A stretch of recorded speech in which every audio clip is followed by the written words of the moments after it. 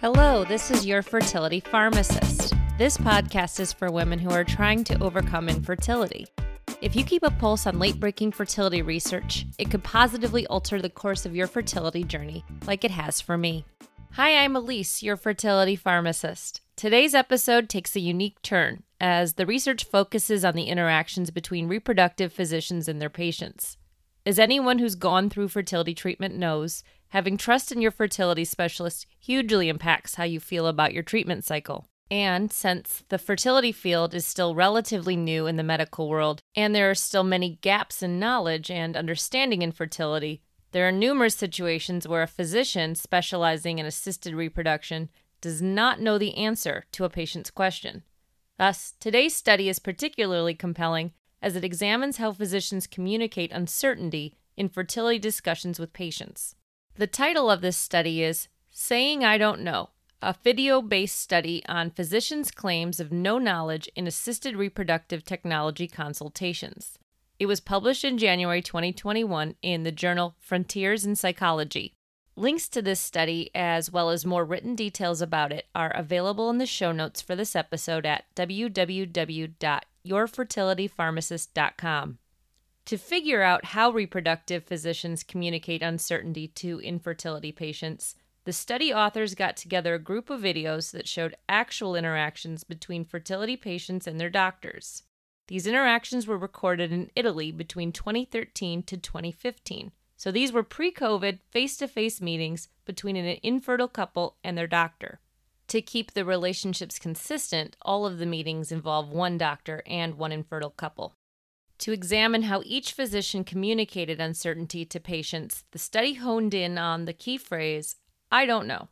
Each time the physician uttered this key phrase, one of the researchers in this study microanalyzed the words in a conversation before and after the I don't know. They focused on the context of the uncertainty surrounding this phrase. I'll get into this more in the results. Lastly, the researchers took note of how the patients responded when they heard the doctor say, I don't know. All in all, 20 videos were scrutinized for how and when the reproductive physician said that key phrase during a meeting with an infertile couple. There was a wide range between how many times a doctor said, I don't know, in an appointment.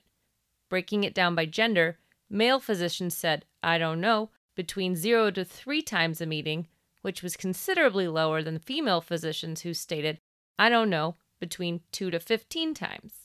When I read that one woman physician had said, I don't know, 15 times in one appointment, it really makes me wonder what that conversation was about. Unfortunately, the study didn't release a transcript from that particular appointment.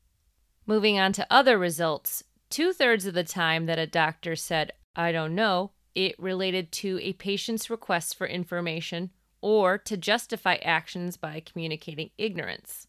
To give an example of this kind of I don't know, here's a direct quote. This is a procedure we usually follow when the sperm liquid is not good, so we don't know why an embryo did not develop from the 10 oocytes. In this example, the action was a procedure related to sperm liquid that the clinic had taken, but the results were not as hoped, as in no embryos came out of it, and the doctor was saying, we don't know why embryos didn't happen. Surprisingly, most of the patients did not try to follow up and explore what the doctor meant by I don't know. Nearly 75% of the time, when patients heard their doctor say that key phrase, they just let it go. The patients were most likely to query their doctor further when the doctor said, I don't know, and it related to something they didn't have knowledge about related to a medical or scientific topic. When I read results like these, I have more questions than answers. To better understand the results of the study would require having a transcript of all 20 videos reviewed to see what was going on with each I don't know. Even the authors of the study felt like their research was just the tip of the iceberg and that way more research is required to understand how doctors express uncertainty. This study didn't examine nonverbal communication. Plus, there could also be cultural nuances in language and communication that may be different in other countries, and this wasn't explored either. As this study was conducted in Italy and in Italian, I strongly suspect that the results could play out differently if this study was conducted in the United States. Even though this study did just scratch the surface of understanding how doctors express uncertainty in fertility appointments, I still feel overall like this study was worth a read.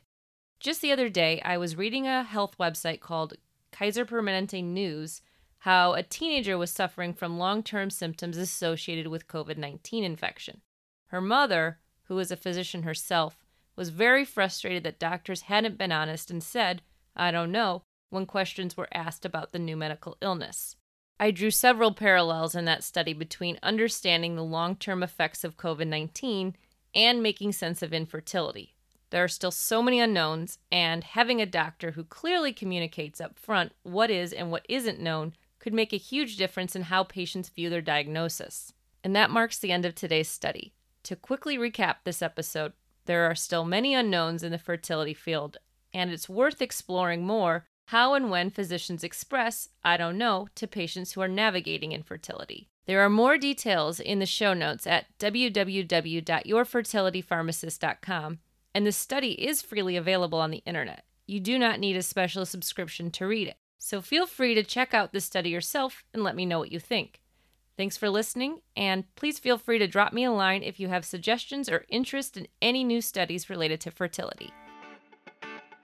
This is Your Fertility Pharmacist. Thanks for tuning in.